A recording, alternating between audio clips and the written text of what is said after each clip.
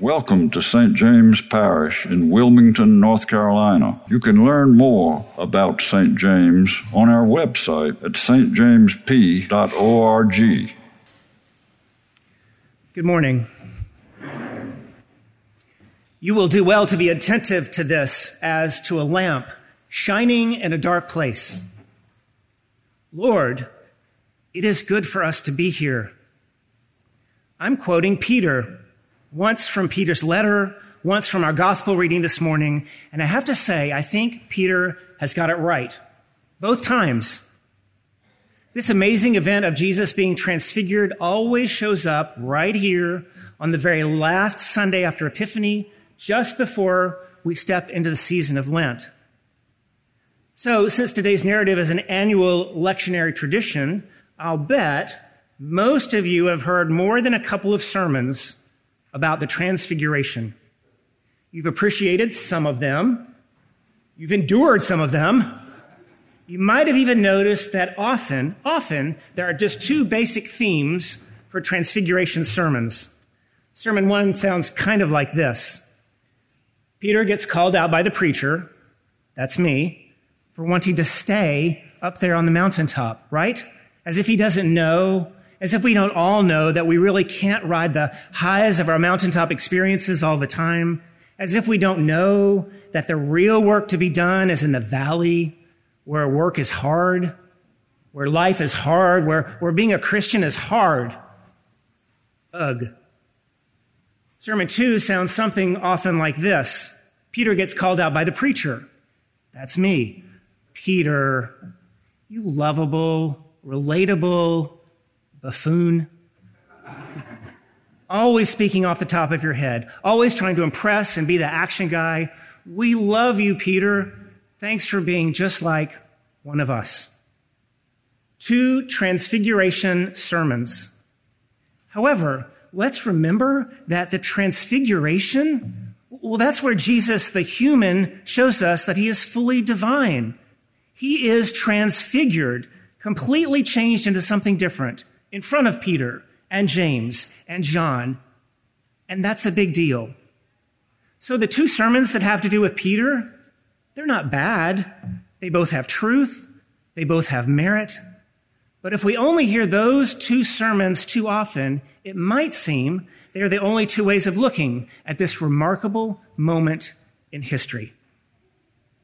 And at the end of the day, neither of them really has anything to do with being a Christian. I mean, think about this. People of all faiths, even people with no faith, like their mountaintop experiences, yes? I know, and they know it's important to do good work for a better world. And people of all faiths, even people with no faith, like stories of people just like them being held up, raised up to be cheered on as the hero. And by the way, I'm not sure Peter would have been comfortable with the role of hero in our story today or at any time. Let's remember Peter was martyred for his deep, abiding, and actionable belief in Jesus Christ. In fact, by the end of Peter's life, he insisted that he wasn't even worthy to die like Jesus. When Peter was sentenced to be crucified, this time not by Pontius Pilate, but by Emperor Nero of Rome. So Peter was crucified upside down. Whoa. Do we have to go that far? Is that what our message is for today? No. I think today's message is about motivation. Why we do what we do. Did you know that here on the mountaintop this morning, we see the only instance in all of the Gospels where Jesus doesn't respond at all to something that someone has said directly to him? Here's my paraphrase. Peter is all, hey, cool transfiguration, Jesus. Let's stay here. I'll build you all some houses. And then next, the singular scriptural instance where Jesus doesn't immediately respond. Listen again, we hear. While Peter was still speaking, suddenly a cloud overshadowed them, and a voice said, "This is my son, my beloved. Listen to him." Listen to him. So that's God the Father talking. We don't hear that very often in Scripture. You probably know I've preached more than one time about the importance of what is said in the Gospels, that words matter, that who says them matters. I wonder if Jesus doesn't respond to Peter because Jesus is paying attention to his Father, that his eyes were focused on God, that Jesus didn't respond to Peter's house building suggestion because it didn't really matter. So God speaks, and God declares Jesus as his son, and then reminds Peter and James and John and Philip and Sonia and Ryle and Tabor and all of you to listen to him, to listen to Jesus. I suspect that if Peter knew at this point in history, right now, that so often we were looking squarely at him with our sermon when Jesus is standing right next to him, transfigured, Peter might suggest we're looking the wrong way.